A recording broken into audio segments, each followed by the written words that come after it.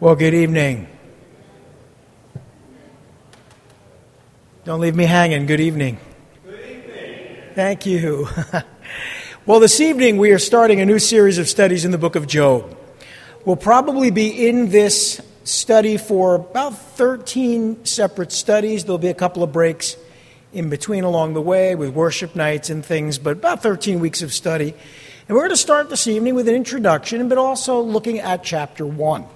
And not a long study, shouldn't be, but there's a lot to digest. And I don't know how many of you have read this book. Anthony and I were talking about this, I guess it was last week, maybe the week before. And he mentioned that sometimes people have a little of a superstitious approach to this book. Like if somehow you read the book of Job, bad things are going to happen to you. I want to assure you, bad things are going to happen to you whether you read this book or not. Yeah, you thought I said that wasn't going to happen. Well, the truth is, listen, there is a purpose in suffering. God has a purpose in suffering. I don't like it. I don't even want to talk about it. I don't necessarily like to teach it, but the truth is it's important for us to study it. It's important for us to understand God's purposes in suffering. And so as we look at the book of Job, that's really what the book is all about. As we talk about this book, we're going to be introduced to a number of different characters. And, people come to all different conclusions as to why someone is going through suffering. I know growing up with my Italian-American roots, we always came to the conclusion that if you were suffering, you deserved it. You did something. We could have been one of Job's counselors, I guess. You did something to bring this on yourself. And so there's a sort of attitude, if you're suffering, good, maybe that'll teach you what you need to learn. And it's funny, human beings have different approaches to suffering. Some people believe that no Christian at any time should ever suffer. And I think that's a wonderful teaching. It happens to be false, but, the idea that you could go through life without ever experiencing suffering, it sounds wonderful if it were only true. As my boss used to say of us, at work, she used to say, listen, if it was fun, they wouldn't call it work. And the truth is, if it were heaven, they wouldn't call it earth. This is our plight. This is our experience on the earth. And so Job is really just a poetic book that tries to digest and really think through the concept of suffering and what God's purpose in it might possibly be. Now, many believe that this book was written during the time of David and Solomon. And indeed, it might have been put in writing at that time. We're really not sure. There is a similarity of sentiment, language, and composition to the Psalms and to Proverbs. It is a poetical book. But others argue that it was written by Job himself or by someone else in the story, like Elihu, or even by the prophet Isaiah. There are lots of different theories. Others argue, and I think there's probably a strong argument for this, they argue that it was written by Moses, who had the ability to read and write. After all, he was learned in all the wisdom of the Egyptians, according to Acts chapter 7, verse 22. It's an ancient book. It might easily be the oldest book in the Bible. Now you say, well, what about Genesis? Well, when Genesis was put into writing was during the time that the law was given to Moses. Those accounts had been recorded and compiled in the law. But the book of Job may be the oldest of all the books of the Bible. We really just don't know. A lot of this takes place in the area of Midian, so Moses did have opportunities in Midian. He lived there for 40 years. He had the opportunity for obtaining the knowledge of the related facts. So probably a likely scenario where Moses put it into writing. He is not the author of the book, but put it into writing. Still, the authorship is altogether uncertain. It may be as ancient as time itself. But Job was a historical person. And the localities and the names were real. They're not fictitious. This isn't a fantastic or fictional work. It's a history that has been recorded and passed down over the centuries, even the millennia. Now, Job probably lived during the time of the patriarch Abraham. So that would be about 2000 to 1800 BC, before Christ. His story may have been passed down by word of mouth. In fact, it probably was, like much of the early prehistory in the Bible. passed down by word of mouth for several hundred years until it was put in writing. It is an historical poem. An historical poem. That is, it tells a story, but it also is poetry. And so we can't study it like the book of Romans. You can't study it like the book of Esther or the book of Revelation or the book of Isaiah. It has to be studied differently. And so what we're going to do, not in the beginning of our studies, not in chapters 1 and 2, but as we get into chapter 3, we're going to start to see long, very flowery poetic language, long sentences and long paragraphs and lots of the same thing being said differently. That's Hebrew poetry. Through those sections, I'll be reading large portions of them and then summarizing, in effect, what is being said. One of the things I want to encourage you to do is to read those chapters on your own. It will help you as we go back over them to really understand what's being said. And we'll dissect it in more of a survey than a line by line. We'll read the entire book, but rather than going over it, verse by verse and paragraph by paragraph, we'll look at it in sections and summarize what's being said. That's the best way to study this book, in my opinion. Now, it's been said that the book of Job is one of the greatest poems in all literature. It's an instructive narrative in dramatic form. In fact, when I was in high school, we had an elective in our English classes. I went to Montclair High. And as I was there, one of the things we could take was the Bible as literature. And so we studied books of the Bible, including the book of Job, the book of Ruth. And we looked at those books from a standpoint of being literature, not so much scripture. And I learned a lot looking at it that way. It's not the best way to look at it, but it is a way to look at it. And you can learn a lot by studying those books in the Bible that have that power to communicate through, in some cases, poetry, in other cases, prose. Well, the book of Job, Victor Hugo said, the book of Job is perhaps the greatest masterpiece of the human mind. Coming from Victor Hugo, that is quite a statement. I call this book, Thomas Carlyle says, I call this book, apart from all theories about it, one of the greatest things ever written. And he also said, there is nothing written, I think, of equal literary merit. And finally, Philip Schaff said, the book of Job rises like a pyramid in the history of literature without a predecessor and without a rival. So people who love literature and poetry look at this book differently than we do, but they look at it with eyes that allow them to see the beauty of it. So we're going to try to do a little bit of that. We're also going to look at the scriptural implications. I want to also say that not everything written in the book of Job is true. What? Pastor Tim, are you saying that there's something written in the Bible that isn't true? Yeah, there's a couple of books like that. I think of Ecclesiastes, where the writer goes through all these different isms, that is, philosophies, and trying to explain life, and then coming to the conclusion that his way of thinking was wrong. So if you isolate just a way of thinking, of course it's not correct.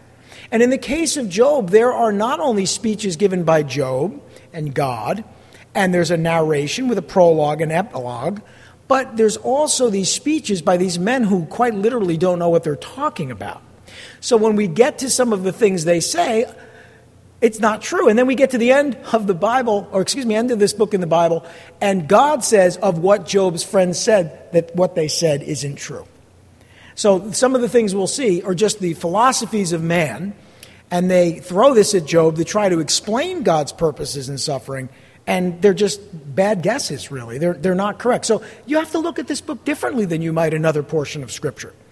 And I hope that doesn't blow anyone's mind, but you do have to understand who's speaking. For example, in the Scripture, even in the book of Genesis, in chapter 3, when Satan speaks, he says things, but he's the father of lies. So even though he's saying something in the Bible, what's recorded in the Bible, because it's Satan speaking and saying it, it isn't true. Or it's bending the truth a little. So you got to be careful when you think, well, every word of the Bible is true. Every word of the Bible is truly the word of God. But depending on who is speaking, it may not be philosophical or scriptural truth. Are you with me? If you are, say amen. It's really important as we study the book of Job. You can't quote the book of Job for your theology. It's not meant to be quoted in that way. Now, it is a book of poetry, but it's not the kind of poetry that we are accustomed to generally. Its poetry uses what's called parallelism, and it's the echoing of the thought of one line of verse in a second line, which is its partner. So you say something, and then you elaborate on it in the next verse, and the poetry comes from saying the same thing differently.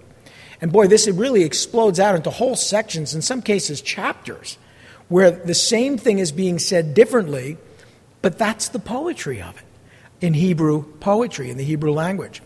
It is one of the grandest portions of the inspired scriptures. It's a storehouse of comfort and instruction. And it is, as some people say, to the Old Testament what the Epistle of the Romans is to the New Testament. That it is a shining example of the masterpiece of the inspiration of God's Word.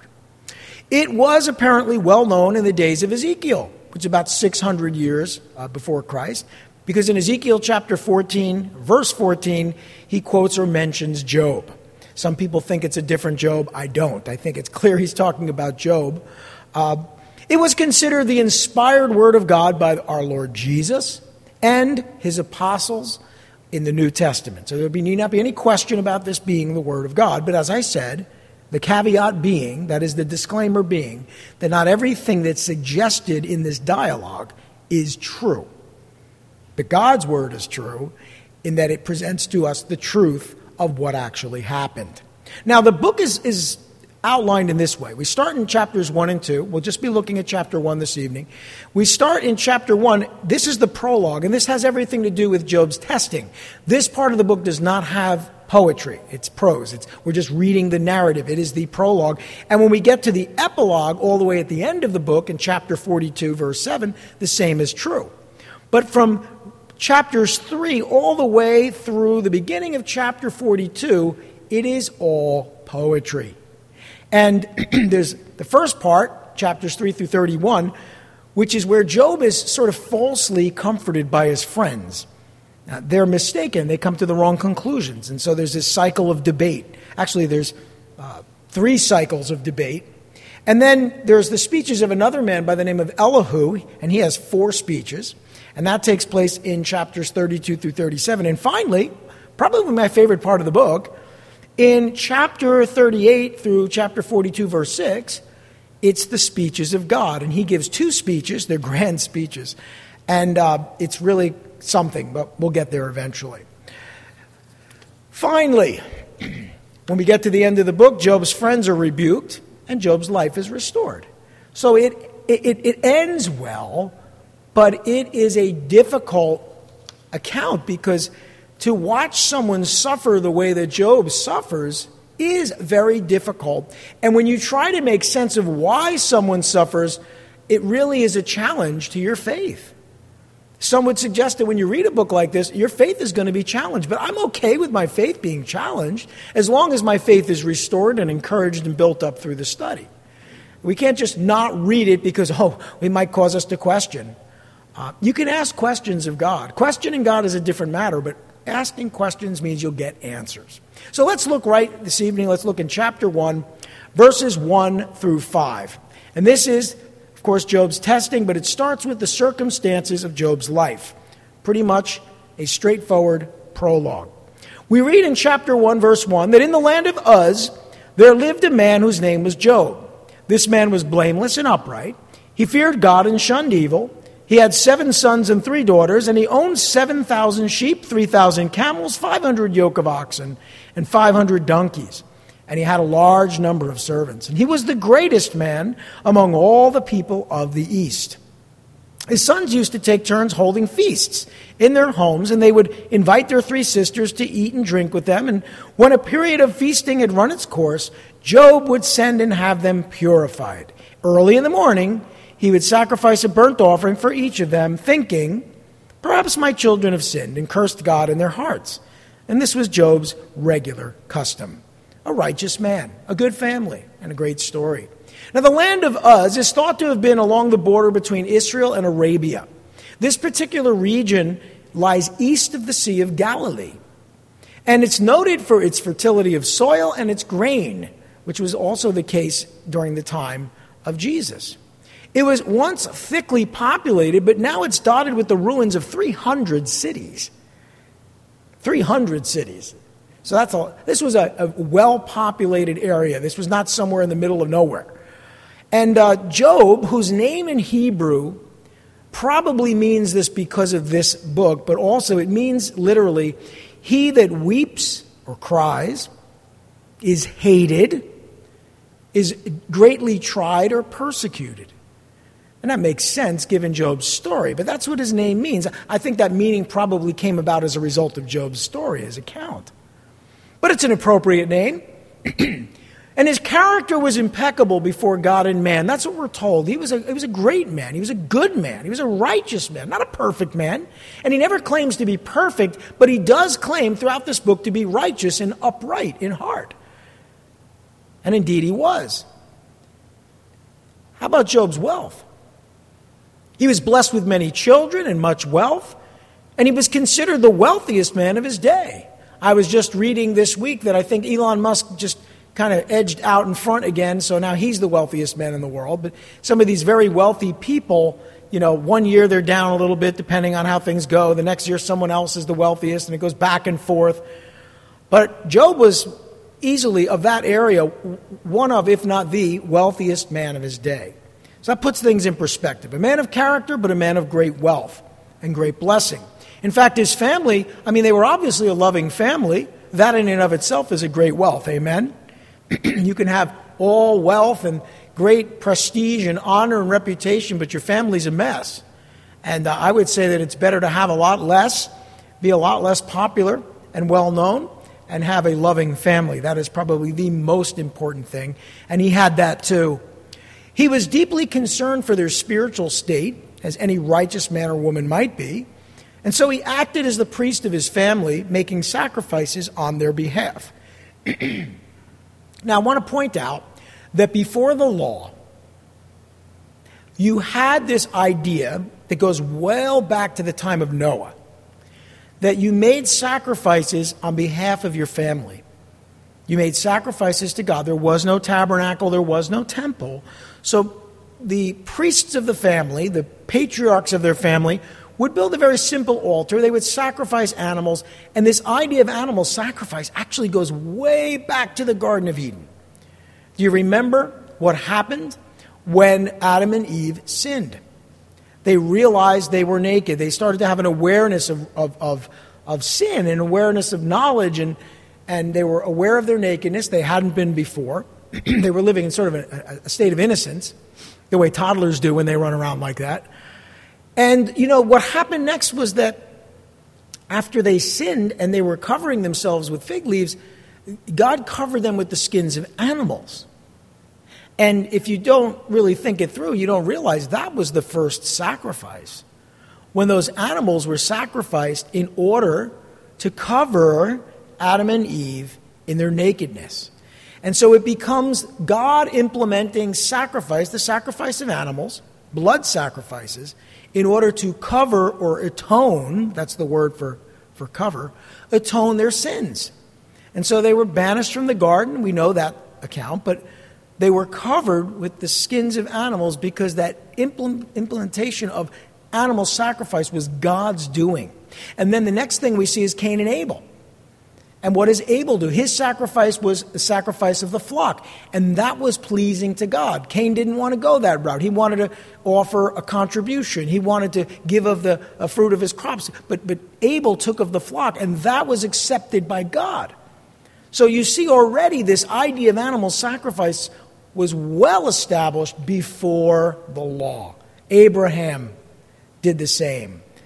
The other patriarchs did. Noah did the same.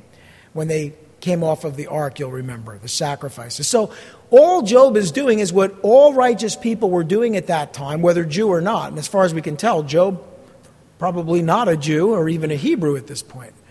So as we look at this, understand this concept of something had to die in order to purify you from your sin was already in place. A foreshadowing of Jesus who would come and die for our sins. So that runs straight through the entire Old Testament, going back to the Garden of Eden, shortly after, almost immediately after, man and woman sinned. So, he was the priest of his family.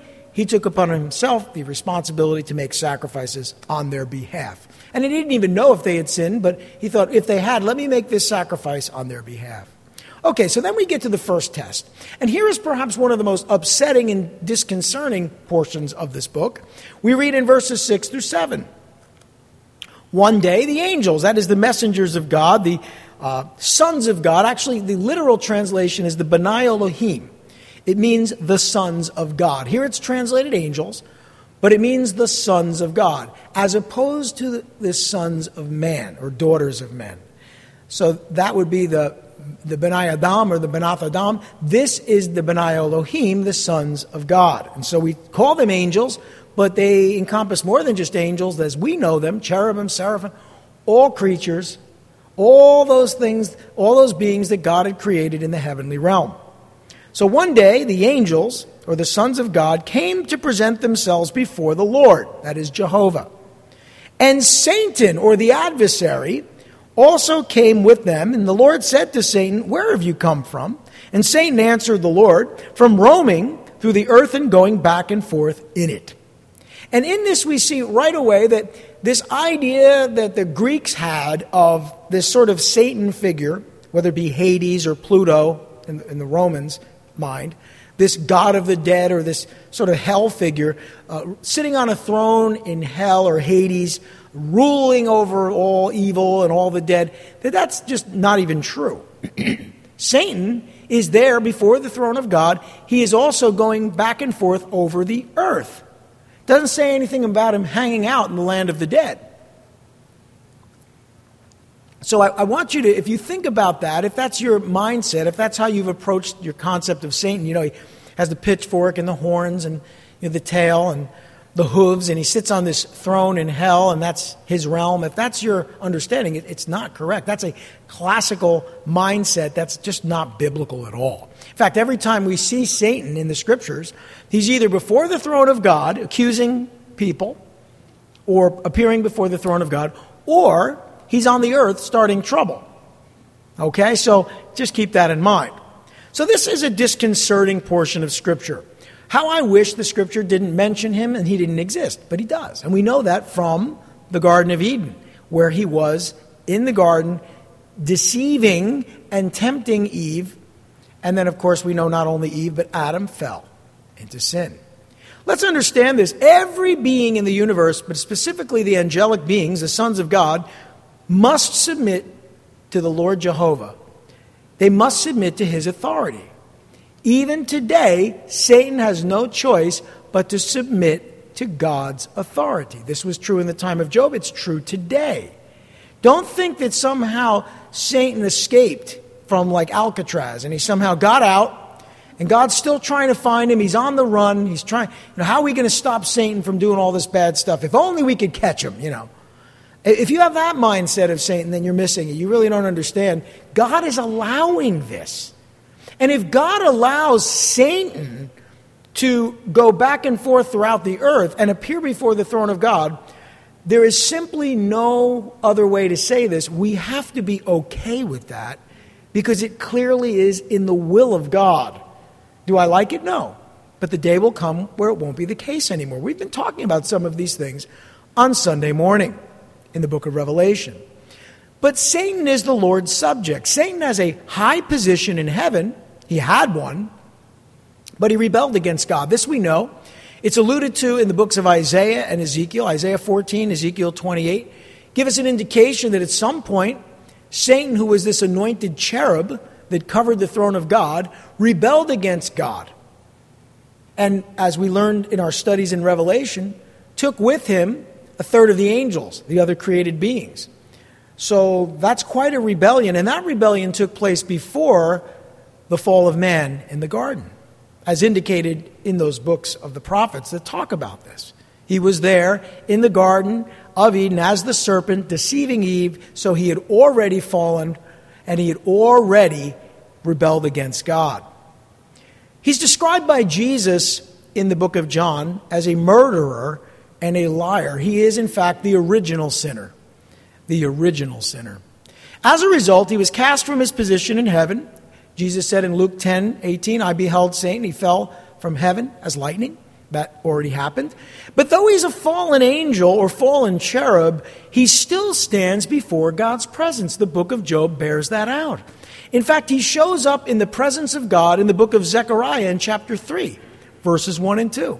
And as we studied recently, in Revelation chapter 12, verse 10, we're told that Satan is the accuser of the brethren, brothers and sisters, and he accuses them before the throne of God night and day. Constantly accusing us before the throne of God. At one point in the future, he will be cast down to earth. But that hasn't happened yet, not in our understanding, not in our experience. But he will be ultimately cast from God's presence, and that'll happen, we believe, about the middle of that 7 years of tribulation called Daniel's 70th week. Again, I refer you to Revelation 12. And then he's going to be bound for a millennium, that is 1,000 years, in the abyss, according to Revelation 20, which we'll get to in future studies on Sunday mornings. Finally, he's going to be loosened, he's going to be let loose, only to be subsequently cast into the lake of fire. And we'll get to that in Revelation 20 as well. So if God caught him, if you will, and threw him in a prison and let him out after 1,000 years, there is clearly a purpose in God allowing Satan to tempt, deceive, and destroy within his creation. It's true today. It's always been true. It'll be true in the future. So you need to understand, it's not like you might imagine like God and Satan sit down and they're playing chess and God has white and Satan has black and you're kind of like trying to figure out who's going to win this battle. It's just not that way. God is in complete control. Satan serves God. Even though he rebels against God, his actions, his plans, the things he chooses to do, God works all things together for good, even the actions and decisions and rebellions of Satan. That's really hard to imagine, but it's still true. It really is, and we see that here. Satan is accountable to the Lord for his actions.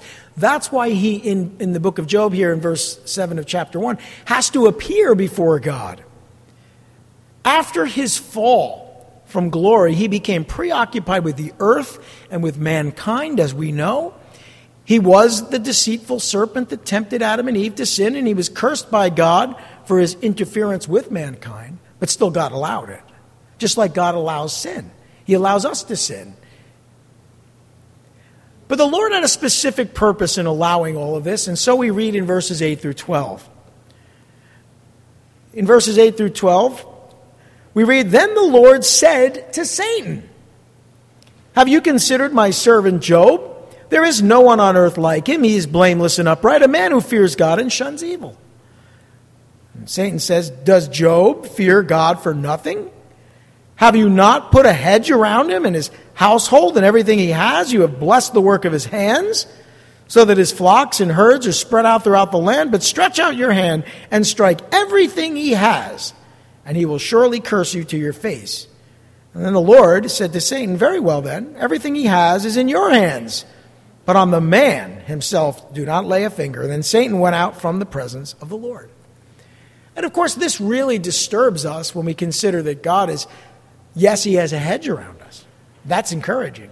But that he can let that down at will and allow Satan to afflict us is disturbing. It's deeply disturbing. We have to go through sort of hoops of fire to try to understand why this would happen, and thus the book of Job. The entire book wrestles with this concept. What is God's purpose in suffering? And so that message there of Satan, it just goes to show you, what is Satan ultimately after? Our destruction. What is God ultimately after? Worship and praise from us and a relationship with us, and yet suffering has a part within his great plan. The Lord describes Job as a model servant to the adversary and the accuser of mankind. For that reason, I hope God never brags on any of us. Right? I mean, think about it. That's the last thing any of us really want, right? But that's what happened here. God was sort of discussing how righteous Job was, and Satan questioned Job's reverence as just a response to God's blessings. Of course, he honors you, he worships you, he serves you. You do nothing but bless him. Now, Satan means adversary, literally. And the word devil means an enemy or a false accuser. And he ever seeks to slander God to man and man to God. He wants to disrupt the relationship that mankind has with its creator. That's his goal. And that's what he works so hard at. And deception is one of his chief tools, as we talked about on Sunday morning, this last Sunday.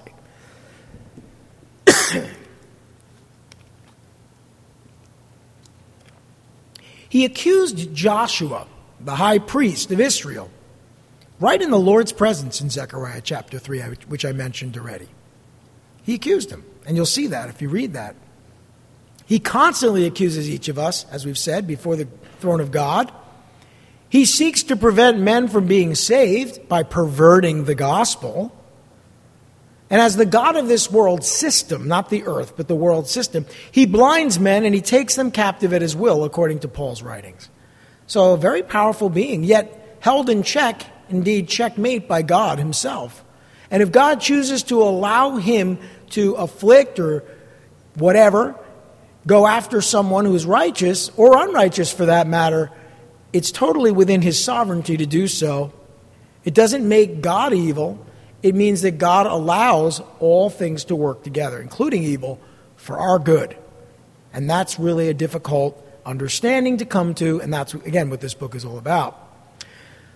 So, Satan challenged the Lord to test Job by removing his protection and his many blessings. And so the Lord, in his sovereignty, had already predetermined to test Job in this way. This was already part of the plan. It's not as if all of a sudden Satan convinced the Lord to bring tragedy into Job's life. This was already God's plan. And the Lord allows evil spirits to work, but only according to his will. We saw that in 1 Kings 22. So this is not something that we should be uncomfortable with, and yet we are, because we don't like to think of our circumstances in this way. God sort of allowing Satan to come after us. And yet, has anyone here this evening, maybe even within the last week, felt that God let that hedge come down just a little bit and that they were attacked or perhaps affected or afflicted by Satan? I mean, I'm sure you've experienced this, so God must allow it, and indeed he does. Now the Lord specifically allowed Satan to do some rather awful things to Job and to his family. And let's read it in verses 13 through 19. We pick it up there. One day, when Job's sons and daughters were feasting and drinking wine at the oldest brother's house, a messenger came to Job and said, "The oxen were plowing and the donkeys were grazing nearby, and the Sabaeans attacked and carried them off. And they put the servants to the sword, and I am the only one who escaped to tell you." And while he was still speaking, another messenger came and said, "The fire of God fell from the sky," so it would be lightning, "and burned up the sheep and the servants, and I am the only one who has escaped to tell you." And while he was still speaking, another messenger came and said, "The Chaldeans formed 3 raiding parties and swept down on your camels and carried them off, and they put the servants to the sword. And I am the only one who has escaped to tell you." And while he was still speaking, yet another messenger came and said, "Your sons and daughters were feasting and drinking wine at the oldest brother's house, when suddenly a mighty wind swept in from the desert and struck the 4 corners of the house. It collapsed on them, and they are dead. And I am the only one who has escaped to tell you." Wow. Notice how Satan let one person survive to bring that news. Satan was granted authority over the enemy forces, over forces of nature. That's rather disturbing, isn't it? He moved Sabaeans to steal 500 oxen and donkeys and kill all but one of the servants. He used a lightning storm. Yeah, Satan used a lightning storm because God allowed it to destroy Job's 7,000 sheep. And again, all but one of the servants. And then he moved a group of people called the Chaldeans. By the way, Abraham was a Chaldean.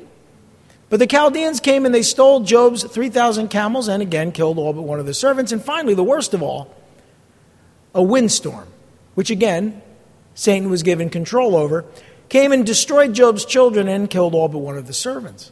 Now, Satan is and has always been a destroyer. He is not a creator, he is a destroyer. David understood this. He understood that he sought to destroy men. Talks about it in Psalm 109, verse 6. Satan even provoked David to sin against Israel by numbering the people through pride in 1 Chronicles 21. He tempted the Lord Jesus to sin. He wasn't successful, but he tried. He tempted the Lord Jesus to sin against the Father. He bound a woman in the Gospel of Luke. He bound a woman in sickness for 18 years, and he's afflicted many others. He possessed Judas Iscariot to betray Jesus. He desired to destroy Peter as well. He wanted to sift him like wheat, according to Luke's Gospel. And he convinced Ananias in the book of Acts to try and deceive the early church. And Paul, my goodness, Paul has so much to say, identifies Satan in his writings as the chief adversary of the church. Not just the people of God, Israel, but the church. But when we get to the next few verses here, look at verses 20 through 22. At this, that is all of that destruction, Job got up and tore his robe and shaved his head. And then he fell to the ground in worship and said, "Naked I came from my mother's womb, and naked I will depart. The Lord gave, the Lord has taken away. May the name of the Lord be praised." And in all this, Job did not sin by charging God with wrongdoing. That is, he didn't blame God. He didn't blame God at all. He responded first by mourning. He mourned the loss of his family. And then by worshiping God. Have you perhaps had the opportunity to attend a funeral of a saint, someone who loved God? And whether they died tragically or in their old age, when you celebrate the life of a saint and mourn their passing, it's very much like this. You're mourning their loss, but you're worshiping God as well. You can do that, you know. You can mourn the loss of someone you love and still worship God. Some people can't get past that. They blame God. Job worshiped God. And he recognized that all he had in this life was a gift from God. And that God was in complete control. Even in this moment, Job understood that. He acknowledged that God reserved the right to take away his many blessings. And he praised the Lord because of his person, who he is, not the result of his blessings. If you praise God when you're blessed, what happens when you suffer tragedy or loss or difficulty or trials or persecutions, which were promised in the Scriptures in the New Testament as Christians, as followers of Christ? That's why your faith has to be in something other than your circumstances. It has to be a faith in God. But the Lord tested Job by allowing Satan to bring destruction, but Job passed the test. Satan had failed to shake Job's faith. Now the book's not over, and we'll pick it up again next week in chapter 2. But as we look at Job's example in chapter 1, may we be reminded that we can suffer loss, and indeed we will in this life. We can suffer loss and difficulty and trials and all types of persecutions and challenges and still worship God. May that be our hearts as we go through difficult times. Let's pray. Lord Heavenly Father, we thank you, not for suffering, but in suffering, we thank you that you never leave us nor forsake us. That you work through these things. That, like Job, our end can be so much better than our beginning. But we have to believe and we have to trust. And so we ask for your Holy Spirit in great measure. We ask that you give us the ability to trust you and not give up and not lose our faith when things don't make sense or challenges come or difficulties are in front of us. May we trust you with our lives. May we say, as Job did, that we came into this world with nothing and that's how we're going out. That everything we have of blessing is a gift from you. And regardless of whether you give or take away, we should be praising your name. May we do likewise. We ask these things in Jesus' name. Amen.